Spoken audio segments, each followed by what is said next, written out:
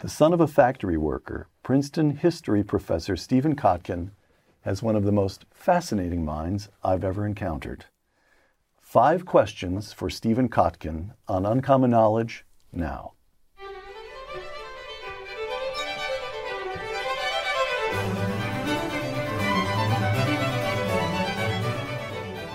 Welcome to Uncommon Knowledge. I'm Peter Robinson. A professor of history at Princeton and a fellow at the Hoover Institution here at Stanford, Stephen Kotkin grew up in New York City, received his undergraduate degree from the University of Rochester and his doctorate from the University of California at Berkeley. He's the author of 9 works of history, 9 big works of history, including the first 2 volumes of his biography of Joseph Stalin, Paradoxes of Power, 1878 to 1928, and Waiting for Hitler, 1929 to 1941. Dr. Kotkin is currently completing the 3rd and final volume of that biography of Joseph Stalin, Stalin, Totalitarian Superpower, 1941 to 1990s. And that will be published in about 2 years? We hope. We hope. All right. COVID has prevented us from seeing each other for the last couple of years, but I've been making notes. 5 questions for my friend Stephen Kotkin. Question 1, China. You and I had a conversation 3-4 years ago in which it occurred to me that you have probably spent more time reading Soviet archives than any other person. And I said to you, Stephen, what's the one central finding? And you replied immediately, they were communists. The leaders of the Soviet Union really believed that stuff, and they really wanted to achieve the communist goal of worldwide revolution. What does President Xi Jinping of China believe, and what does he want? I'm thrilled to be back, Peter. I missed your show, and I'm sorry that we've had this hiatus of a couple of years, but it's really great to be here today. Thanks you for the invitation. Thank you. Of course, I've been watching all your shows in the interim, but it's really great to be back live. Thank you, Stephen. So Xi Jinping, like me, is a student of the Soviet collapse. He spent a great deal of his time and resources figuring out why that happened in the Soviet Union and why it would never happen in China. And they teach it at the Communist Party schools, the Chinese Communist Party schools. He talks about it in public very frequently, and it's uppermost in their minds. Why? And the reason is, just as the arguments that I made in Armageddon Averted and other volumes, communism is an all-or-nothing proposition. You can't be half communist. Either you have a monopoly on power, or you don't. And so when you attempt to reform communism politically, you can open up the economy, as they do sometimes with quasi-markets. Right. But when you liberalize politically and you allow discussion within the one party, within the Communist Party, it turns out that people want to have discussions about other parties. And maybe they want to establish other parties. And so you can't contain the liberalization within the one-party monopoly. In fact, when they did this in Hungary in 1956 under Imre Nagy, the whole thing unraveled really in days. The Prague Spring 1968. in 1968, and of course Gorbachev in the Soviet Union, every time they've attempted to open the system up to get some, quote, democracy or liberalization within the one-party monopoly, they've discovered that people want other parties, and people don't want to stay within the communist monopoly. And so there's no reform equilibrium. There's no spot where you begin political reform and you're stable. You stabilize it at some point. There's only complete unraveling. So you pull a thread in the sweater, and that one thread and the entire sweater unravels. So you don't politically liberalize a communist system unless you want to commit suicide. This is the argument that I made in Armageddon Averted, and it is the motto of Xi Jinping's life. So when many people were saying, oh yeah, if they just liberalize economically and we integrate them into the global economy, because of modernization theory, they will have to eventually liberalize politically because they'll grow a middle class, and the middle class will demand property rights, and the middle class will want rule of law, and because that's how it always happens when you have economic growth and integration into the global economy. You're being a little dismissive. Everybody fell for that, including me. But a communist system can't do that. And if it does do that, it's bye-bye. And so people who toy with political liberalization under communism, those are our friends. We wanted a Chinese Gorbachev.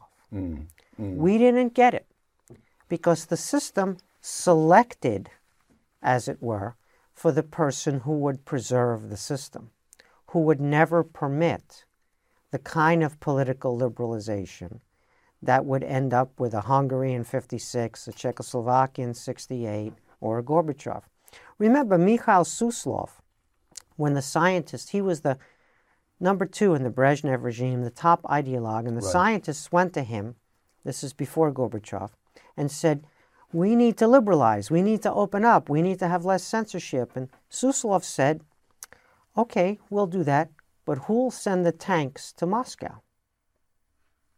And so Xi Jinping, as I said, is a student of this process, and he's made the whole regime study this process.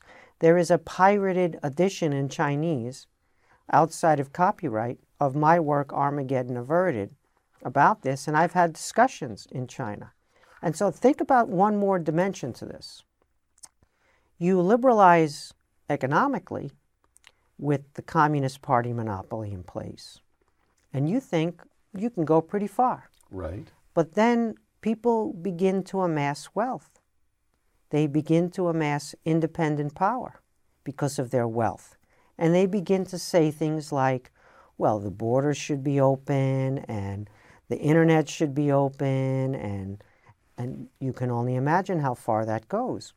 And so when you liberalize economically, there are limits to that as well, because it's a threat to the communist monopoly to have independent sources of power created by markets and entrepreneurs. And so we're seeing the crackdown on the private sector by the Communist Party because it threatens their monopoly. The perception is, under Marxists, that politics is only the superstructure. Right. And underneath is the so-called base, or the mode of production, the socioeconomic relations. Well, the socioeconomic relations, if they're determinative and they're capitalist, what's going to happen to the Leninist political structures, the superstructures? They're not going to survive in the Marxist thinking. And it turns out, in reality, not just in Marxist thinking, but in reality, opening up your economy and allowing legal private markets is a threat to the party's rule.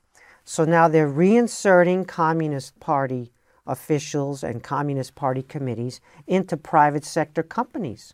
And so you have a CEO and a board, and then you have a party machine that's saying this has to align with the mission of the party, meaning it can't threaten the party's monopoly. Okay, one more question on China. Well, let me set it up. There's a quotation from Xi Jinping has been made a lot of over the last couple of years, although it dates from 2013. He gives a behind closed doors speech to new members of the Central Committee. And then the speech is, of course, we have no idea what he said behind closed doors, but the speech appears in one of the party's most important journals. And here's what Xi Jinping says in 2013. There are people who believe that communism is an unattainable hope. But facts have repeatedly told us that Marx and Engels' analysis is not outdated. Capitalism is bound to die out, close quote. All right. You have just said this party intends to retain power. But power to what end? power because this communist talk is just talk. They're an old-fashioned Chinese imperial regime that wants to reassert their place at the center of world affairs, or because you're finding about the Soviets and the Soviet archives, they're true believers. They're genuine communists. They believe in a worldwide revolution that will usher in some form of the Marxist version. They want to retain power. To what end? We all thought they were cynics, that they just mouthed the communist ideology. They want the Leninist structures to stay in place politically, and so therefore they try to legitimate them also with some verbiage, rhetoric about communism. Right. And so we were dismissive of any possibility that the ideology was still alive. They couldn't be. Smart people couldn't believe that. Right. Not after what happened in the Soviet Union, right. Not after what happened in the triumph of markets globally. Some of them believe it. Not only do some of them believe it, but it's inherent in the system. The largest threat to a communist system is the ideology. The ideology of communism is dynamic, and it produces people who have what we call socialism with a human face fantasies. They think that we can do it better next time, that it wasn't because of the ideology, it was because of leaders, venal leaders. Stalin made mistakes or Mao made mistakes. We'll correct those mistakes, we'll have better leaders, and we'll get to socialism with a human face or communist reform. That is very destabilizing for the system because the system produces that. Mm-hmm. The system produces the reform impulse from within. It also produces the hardline impulse, the Andropovs, right, or the Xi Jinpings, which is to say, yes, we have a need for more dynamism in the system, but not at the expense of the monopoly power we have. And so that tension between the so-called reformers, who are essentially wearing suicide vests, right? It's auto-liquidation if they get to power, versus the hardliners who are correct, but they're correct about the threat to the political stability, but they don't have a growth mechanism because the markets, the private sector, the GDP growth and the job creation all comes from something that they don't really believe in. So this is the core problem of self-destabilization of communist regimes. Let's give them credit there. They've had a remarkable run of decades and decades of tremendous economic growth, lifting people out of poverty, because they liberalized economically and legally permitted a private sector, which did drive that growth, did create those jobs, and has produced an economic miracle of global impact. We could get into the details of precisely how that worked and whether the party deserves the credit for that or somebody else might have done that. But the impact is there. However, the idea now is, let's redistribute that income. Let's get back to where we were before. Let's get state control over the economy, state-owned enterprises, where we have greater central party control than we do of the private sector. You can insert communist parties into the private sector, but you still have private owners. Whereas state-owned enterprises are much easier for them to control. But then you don't get the GDP growth. Then you don't get the dynamism, the job growth. There are other reasons why their growth is slowing. Politics, communist monopoly is not the sole reason, but it is the reason everyone ignored because we thought that quotes like that, one that you read from 2013, were cynicism. but they're not cynicism, and they are a vulnerability, a self-created vulnerability of the system. Question 2. The same question I asked about the president of China, applied now to the president of Russia. What does Vladimir Putin believe, and what does he want? We all would like to know the answer to that question, Peter. We don't get a chance to ask him personally. I wish that I were sitting behind the camera and he was sitting in this chair, and the best interviewer on the West Coast was sitting across from him, like is sitting across from me right now, and would ask him those questions.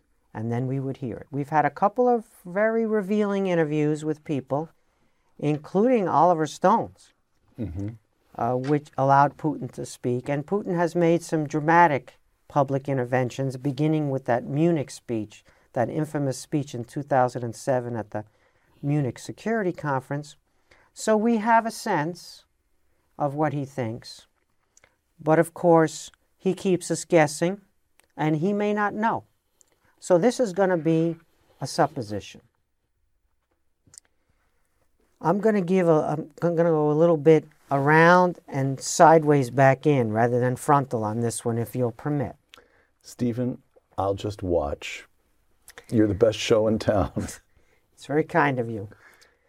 So when the Russian Empire collapsed in the First World War, and there was the Russian Revolution, people assumed that that was it.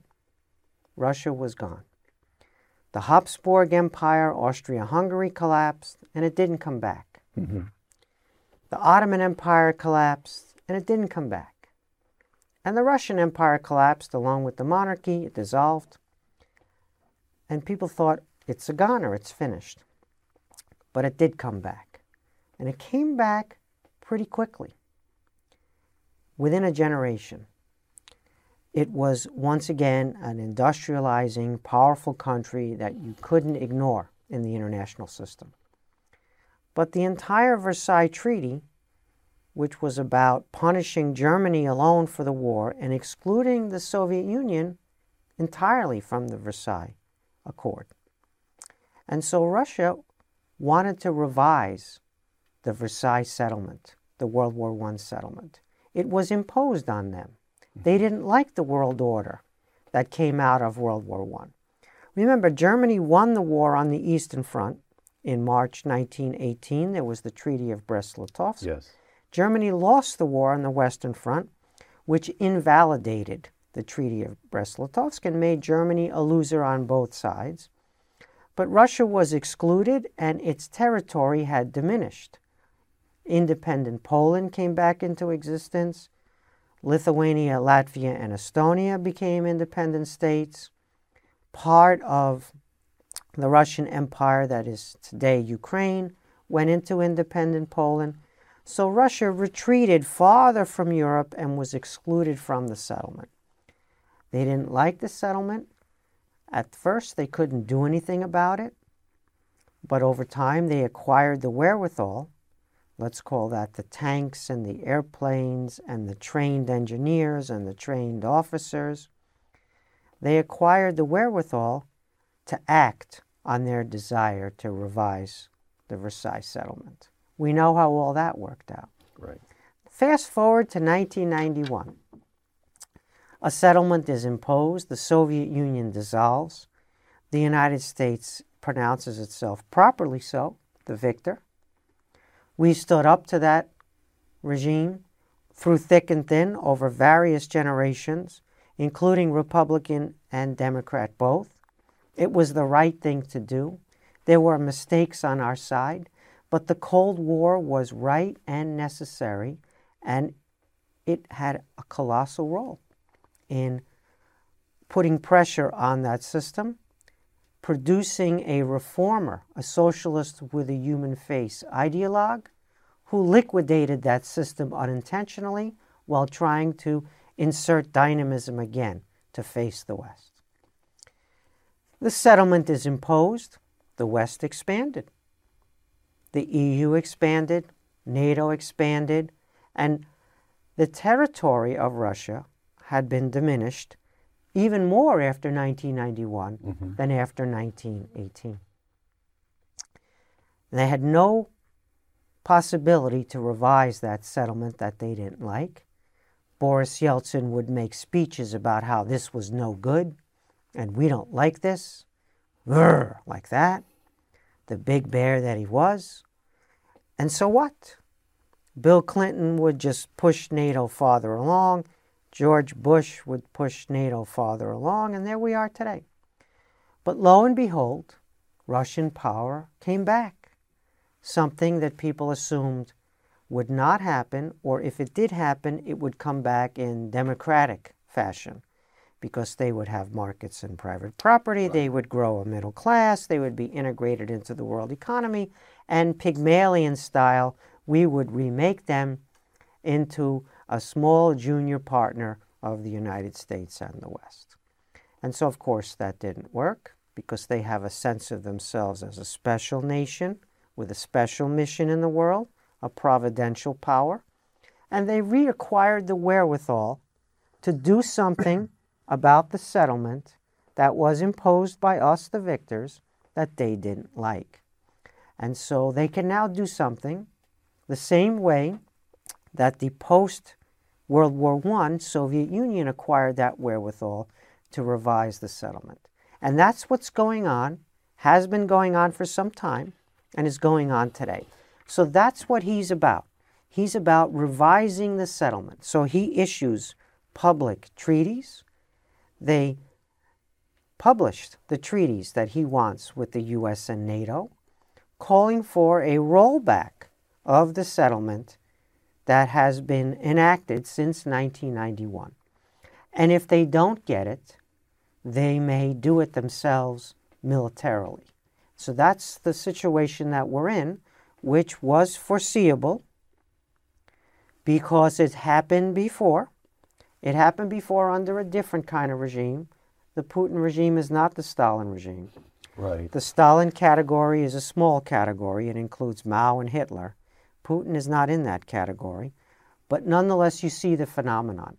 And so for us, it's understanding that mentality, understanding as well the vulnerabilities, and understanding that we're America and we can have diplomats again.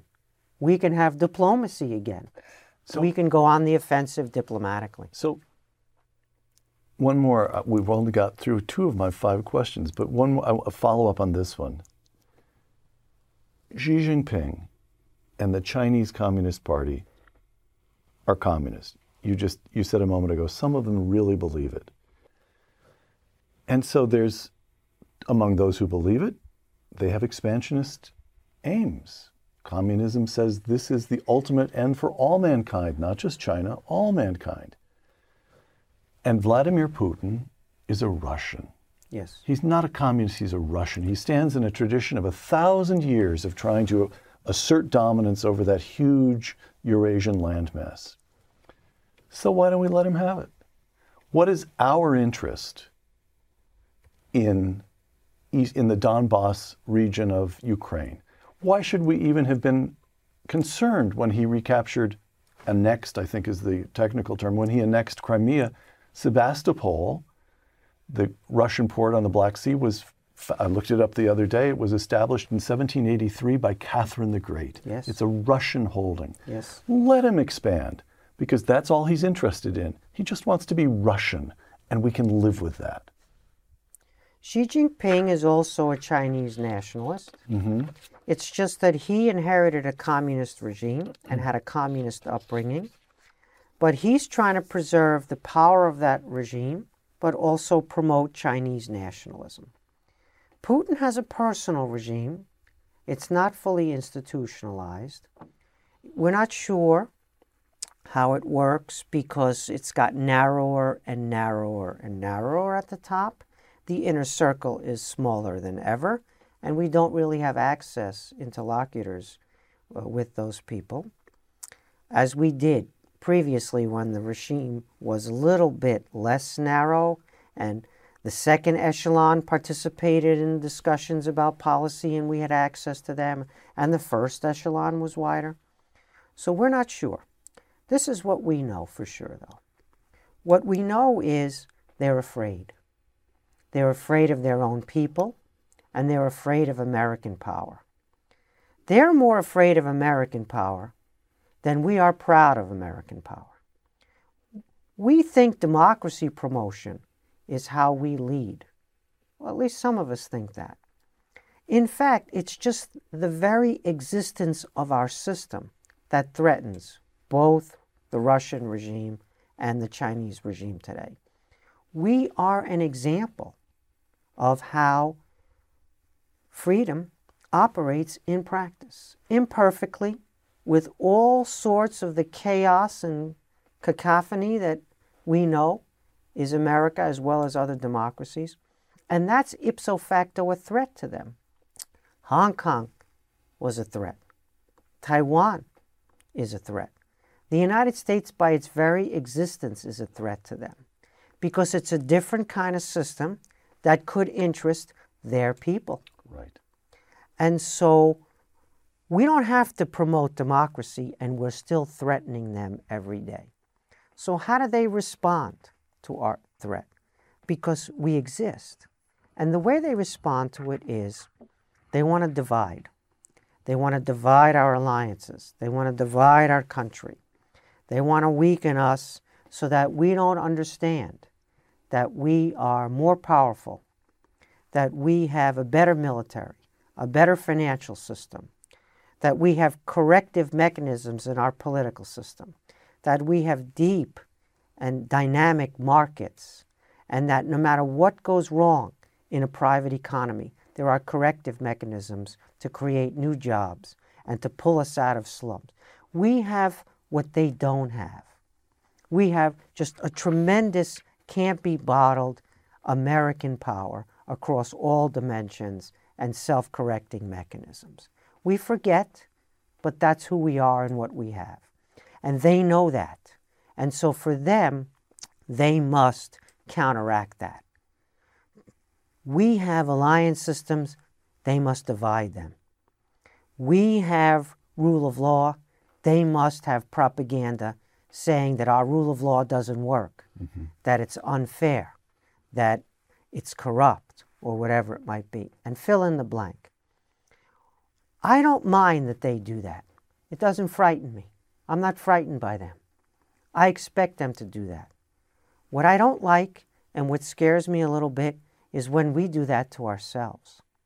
When we denigrate our institutions, when we say that we're a terrible system, when we say that American power is imperialist, when we say things that the communist Chinese and the Russian nationalists say about ourselves, and we bash ourselves. Now, we have freedom here, and people are allowed to say things like that.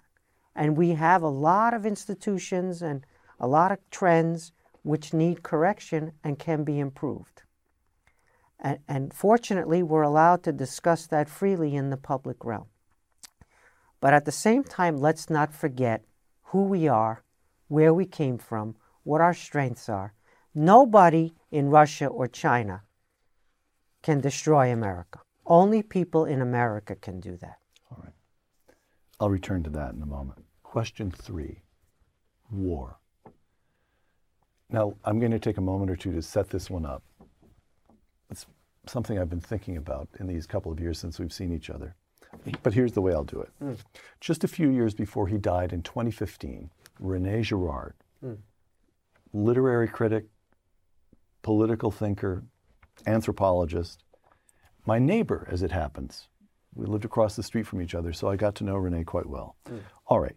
René Girard publishes a book just before he dies called Battling to the End, which is an interview with him by a journalist on his reading of Clausewitz.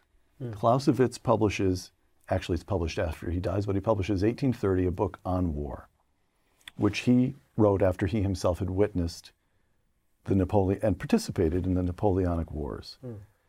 All right.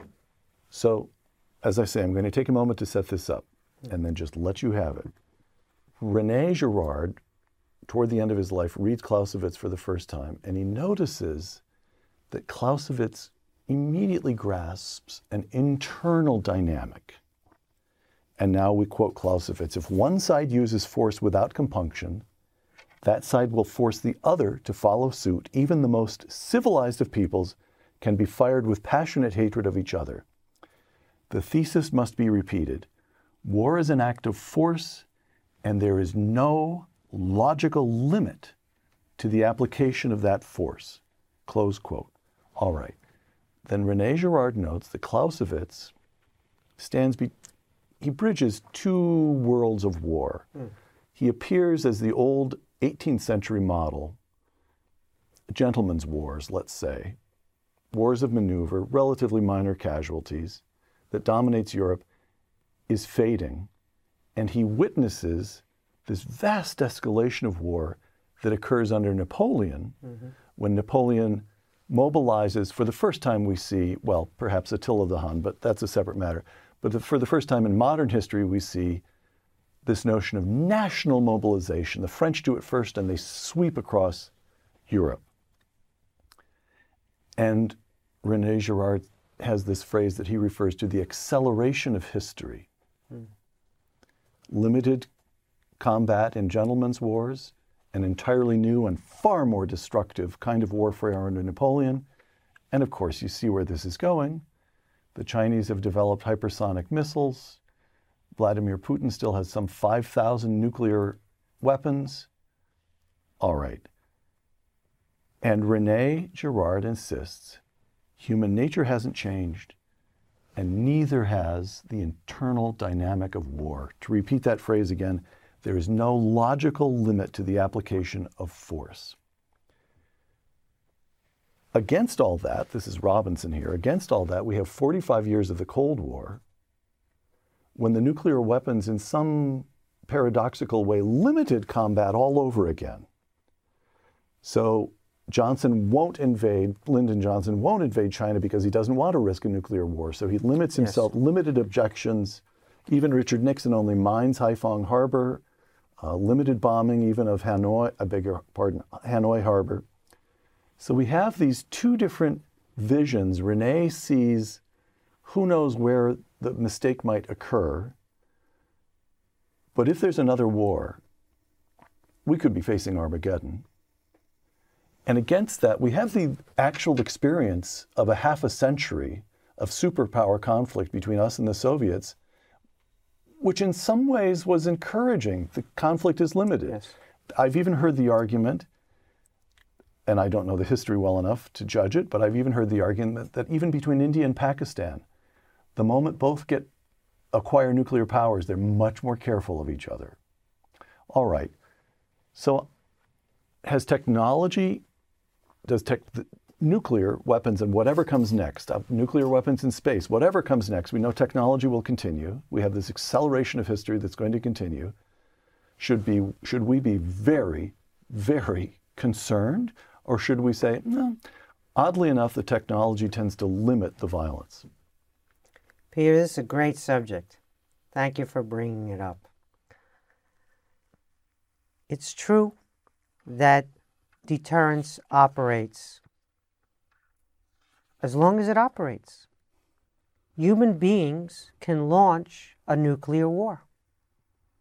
And so, yes, most human beings would not want to have mutual destruction, otherwise known as MAD, mutually assured destruction, Right. that therefore prohibited a big war, because if I start it, I get annihilated.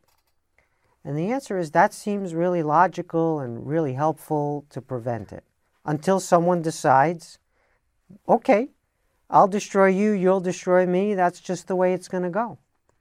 In other words, there's the deterrent as long as individuals in positions of authority to launch the nuclear war feel that deterrent.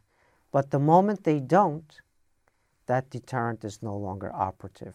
Which is why George Shultz spent a lifetime, actually it was 3 lifetimes, first because of the length of time George lived, but also because of the level of activity dynamism and productivity he had. Because if you still have the capability, it could be used. Let's talk a little bit about war, in addition to the way you framed it. Vladimir Putin is not Hitler and cannot be put in the same sentence with Hitler. But let me make a little bit of a comparison so people can understand Ukraine now. Mm-hmm. Hitler went to Munich and he wanted a war. And he got talked into going to Munich. And he got the Sudetenland for free. And he got the Škoda works in the Sudetenland, Western Czechoslovakia, without having to pay compensation. It was probably the best military factory in Europe in 1938. This is the Munich Agreement where Neville Chamberlain returns home and waves a piece of paper and says, Chancellor Hitler and I have achieved peace in our time. Hitler got everything he wanted for nothing. Right. But he didn't get the war, which is what he wanted more than anything else. And he was angry and disappointed about Munich. Having achieved a total victory in Clausewitz's sense, Mm-hmm. without having to fight, win the war without fighting, right? Sun Tzu, the greatest Chinese theorist of war, said the best war of all is the one you win without fighting, right, which is what Hitler did at Munich. Putin is the opposite. He wants his demands met without having to fight the war in Ukraine. We can live with a man like that. It's easier if you understand that he's constrained by the fact that Russian public opinion is not in favor of invading Ukraine, and that Ukrainian public opinion is not in favor of being annexed by Russia. So he needs our concessions without him launching the war. He needs from us what Hitler got at Munich. At the same time, if he has to go farther, he won't go immediately to invasion. He will ratchet the pressure up until he gets the concessions. So let's take an example of what he could do. Mm-hmm. I have no access to secret information from our government. I do not have classified information whatsoever. This is purely me thinking. There's a government in Kiev. What if Kiev becomes unlivable? What if, for example, the water supply is poisoned or the air is poisoned? Somehow, I don't know who did that. Right. And suddenly it's an unlivable city, and the government evacuates along with refugees, the populace. And they go to Lviv in western Ukraine and set up a temporary government there while they're seeing what's going to happen to Kiev. And so they've self-evacuated Kiev, and Putin is denying that he had anything to do with the fact that the water supply was poisoned and the air is poisoned. How did that happen? And all of a sudden, there's an uprising in Kharkov, and it declares itself a pro-Russian Ukrainian regime. Kharkov was the original capital of Soviet Ukraine. And so you have a different Ukrainian government in Kharkov, an unlivable capital, Kiev, and a Ukrainian government in Lviv, which is the former part of the Ukraine that's formerly part of Poland and before that Austria-Hungary. And so you've dismembered the country without invading. And so you can ratchet up. You start with cyber, and you show your teeth that way, and then you say, can we have these concessions? And that doesn't work, but you can escalate short of full-scale war and invasion because your people don't want a war. They don't want an invasion. And so you're constrained even though you won't admit it, and we don't think about that in Russia. But he has these escalation mechanisms, covert ops type escalation mechanisms. Are we ready for that or not? I don't know. Once again, because I don't have access to the classified discussions.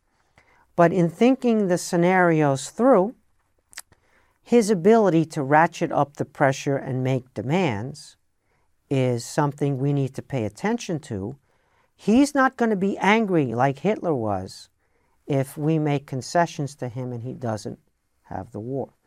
So you don't put yourself in a position where you haven't negotiated a settlement with him, where he's angry and can use wherewithal that he's built up and acquired in the time since 1991 to cause this kind of tension. Mm-hmm.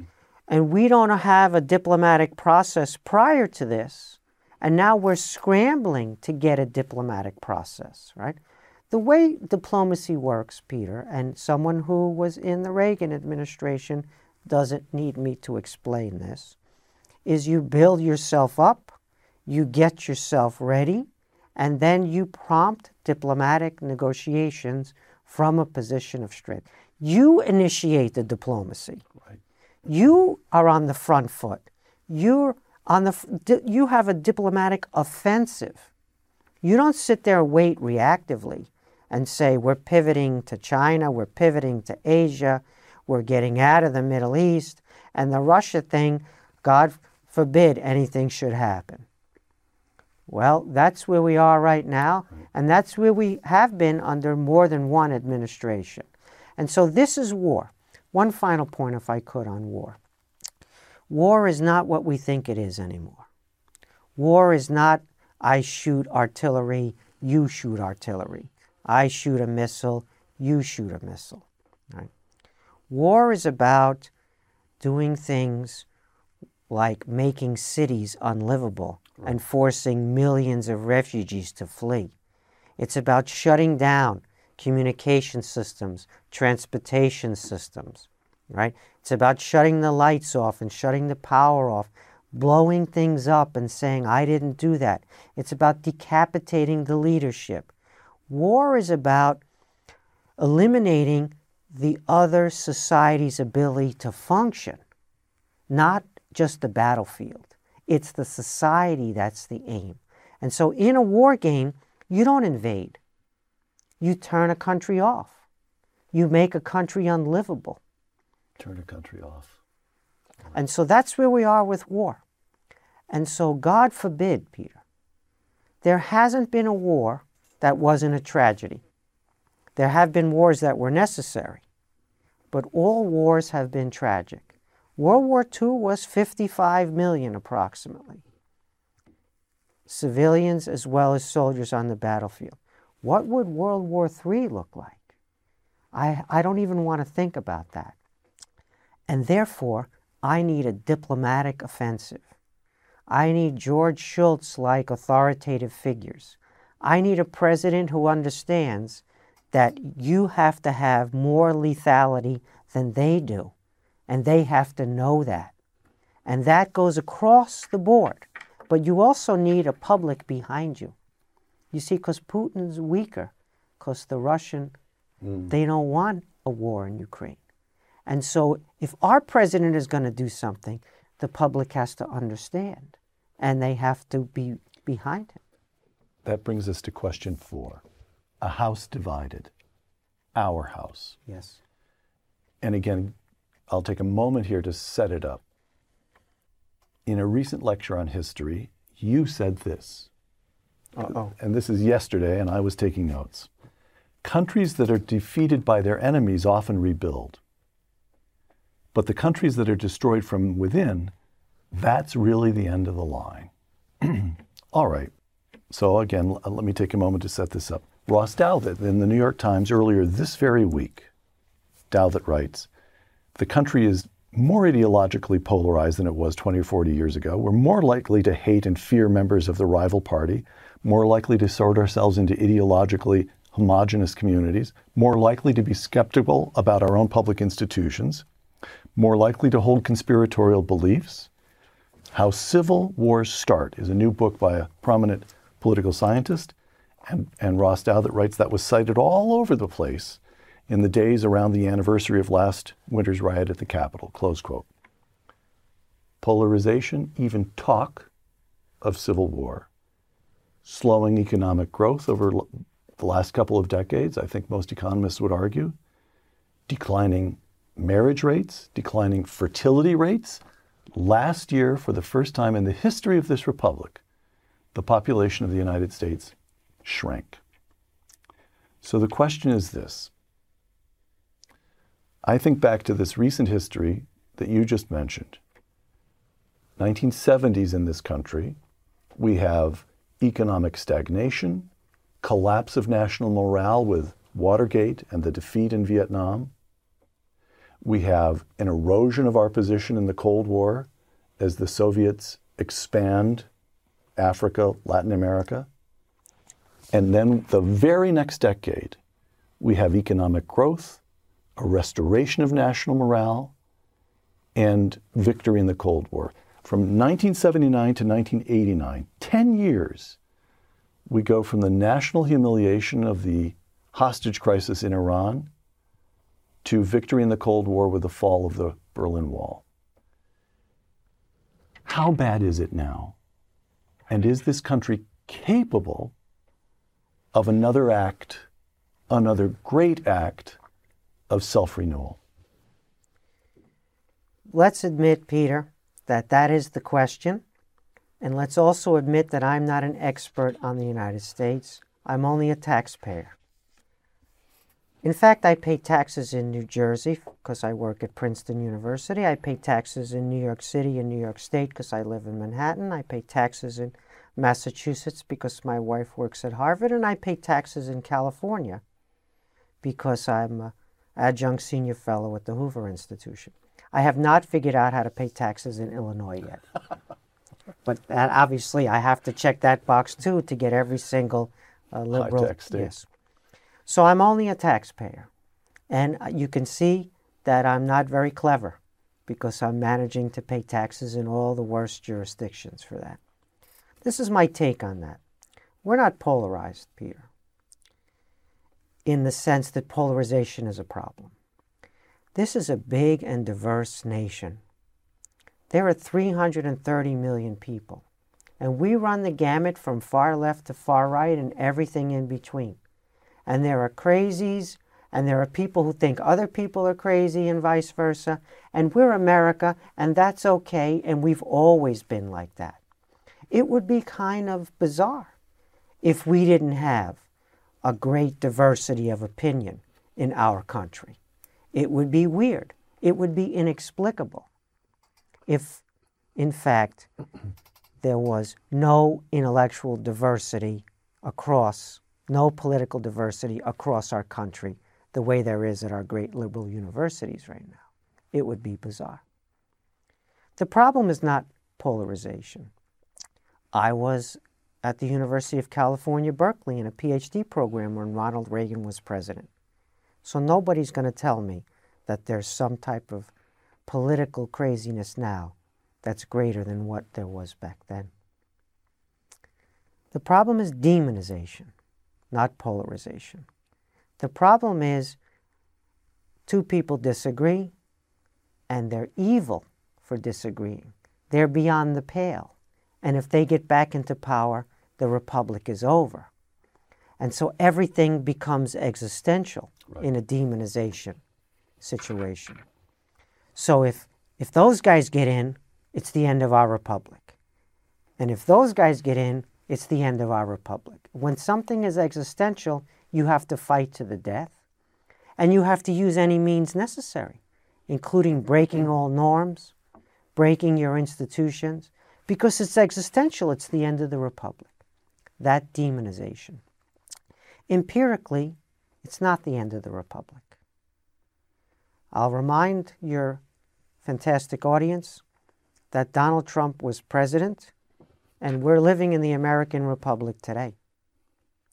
I'll remind your fantastic audience that Joe Biden is president today, and at some point will not be president again, and we will still be living in the American Republic. So the existentialism is a lie, and it's a mutually reinforcing lie, and it needs to be broken. The demonization is the problem.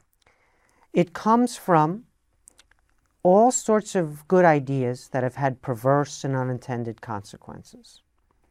Let's make who gets to be a candidate more democratic. Instead of a smoke-filled room, let's have a primary. And let's have only people of that party vote for their candidates, not cross-party primaries. And so a small percentage of one party shows up because they're the ones who go to vote in a primary, and they're a small percentage of the nation, and they produce the candidates that the whole nation then has to adjudicate. And it's what happened. These are our candidates. This is America. Can't we do better? Right. And so the idea of more democracy produced the demonization in part. And so we need less democracy. We need smoke-filled rooms again.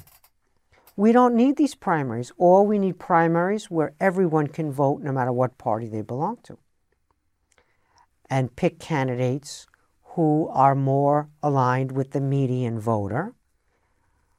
Remember, our system is designed to thwart anything but a broad coalition.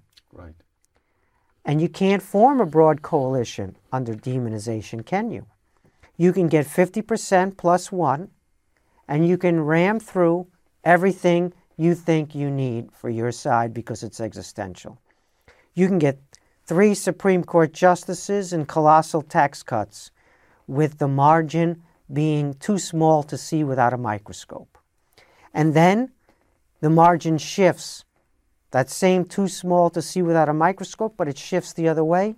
And then you can reinvent all of our institutions from top to bottom, whether it's federalizing voting or some of the other things that are on the table now. Right. How silly is that? It's silly, yes, but it's because of the demonization, the existentialism, if the other side gets in, it's the end of the world. If the incentives change, the behavior changes. If you're incentivized to appeal in the primary to the median voter, you get a different candidate. If you're incentivized in the national, if your districts are not gerrymandered by the Democrats for their side and the Republicans for theirs. So there are many tweaks of our democracy that could get us back to making our system work, being aligned with the median voter, things not being existential, not getting everything you want with 50 plus 1%, no matter which side you're on. There are people out there who've diagrammed this pretty well, from Yuval Levin to all the other, Ross, all the other fantastic people you've had on your show and programs that I've watched. I'm not an expert, as I said. I'm just a taxpayer and an observer. But I understand incentives, and I understand that incentivizes certain behavior. Can we renew ourselves? Of course we can. How do we know? We've done it many times before. Many times. We did have a civil war. It was over something much deeper than any issue we have before us today. It was over the crime of slavery. There's no other way to describe it. Mm-hmm. People in this country were not considered human beings, let alone citizens. We rectified that. It was very hard. It was very costly. And it didn't end just with the Civil War, and the work continues today. And the Civil Rights Movement was a spectacular efflorescence of all races and all walks of life coming together to advance that agenda of the Civil War that was incomplete. That's within us. We know because it was there. We've seen it. We study that history. We understand it. We have the ability. We just need to incentivize different types of behavior. And we also need to revive civics, to remind people what institutions we have, how they work, why they're valuable, and why we are the nation that we are. It's not that hard, provided you change a few incentives, a few mechanisms, a few institutions, right? You know this with your kids. If you give them one incentive, you elicit one type of behavior. If you give them, and they're the same good kids that you raised. It's just you change their incentives a little. Question 5, last question. Patriotism. in talking about China and Russia and this country's diplomacy, you're being what you are professionally. You have been on this, during this conversation, what you are professionally, which is an analyst, a historian who places even his own country at a certain professional distance as he talks about it. Just now in this last question about the country, you're talking about the country as a taxpayer. But again, you're talking this institution, that institution. All right. I happen to know that you don't feel a professional distance from this country. I know you well enough to know that you love the country. So here's the question. And if you have an ideal audience in mind for addressing this question, I suggest it's not me. It's not even the ordinary listener. It's the kids. You've spent 3 decades now teaching undergraduates at Princeton. All right. So here is the question. It's the last question. And I'd like you to address it to kids in their late teens and early 20s who are trying to figure this out. Does Stephen Kotkin, this remarkable, accomplished figure, who is a brilliant analyst, does he love his country for the same reason he loved his mother? Good and understandable reasons, but essentially subjective reasons.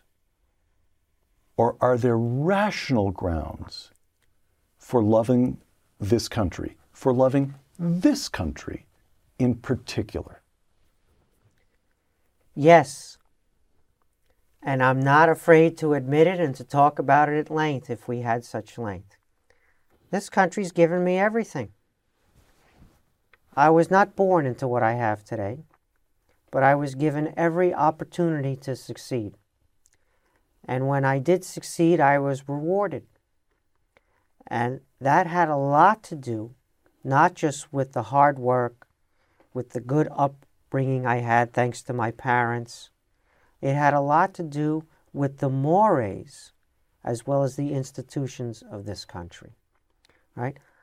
I was able to work hard at school and to continue in school until I didn't want to go to school anymore, and then compete for a position, and then work hard and succeed. And yes, this country gave that to me. My parents gave a lot to me, yes, and the country gave a lot to me. And I'm here today because of that. I didn't come up from a different country. I came up from this country. And young people deserve that opportunity. I live on West End Avenue right now. And 2 blocks over from me, really it's you could say it's a block and a half, are housing projects.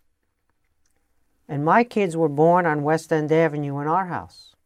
And those kids were born in those housing projects. Why? No explanation. They didn't choose that. They need every opportunity to be able to succeed. They need school systems that are excellent, with excellent teachers. We have such school systems in New York, in the public system, and my kids went there. And you know what? My kid went to one of the best high schools in this country, Stuyvesant High School, a STEM school in New York City. Mm-hmm. You have to test to get in there. And half the kids in there are on subsidized lunches. What does that tell you? It tells you that they're not all West End Avenue kids who got in there, who were able to pass the test. There are 100 plus different nationalities in that school, with languages in the corridor running from Syrian to Afghani to Korean to Chinese. It's remarkably diverse, remarkably accomplished school, and it's a public school, and it's in New York City, and we need more schools like that, Peter. We need a lot more schools, and they should be in the neighborhoods where those kids don't have the same opportunity that my kids had. It's about equality of opportunity, not equality of outcome. Equality of outcome delivers perverse and unintended consequences. You want to make everybody equal? Well, I'll show you some history books I wrote about how that turns out. The best intentions, perverse and unintended consequences. But when you give equality of opportunity, including on the front end, not admission to Stanford when it's too late for the intellectual capital and the social capital and the human capital and everything else that these kids deserve, you got to start on the front end. And so I'm in favor of investing in education in our kids, paying our teachers like they were lawyers or doctors, and paying them a differentiated wage if they're better than the others, the way the private schools do. Mm-hmm. I'm in favor of opportunity, and we should have an opportunity agenda. There should be a party in this country called the American Opportunity Party, and it should be all about those kids, not just my kids. My kids have every opportunity because of what I could provide, not only what the country could provide. But I didn't have that when I was growing up. So I know. And so I love this country for that reason alone, but also many other reasons. Dr. Stephen Kotkin, historian, taxpayer, and patriot. Thank you, Stephen. Good to have you back. Thank you. For Uncommon Knowledge, the Hoover Institution, and Fox Nation, I'm Peter Robinson.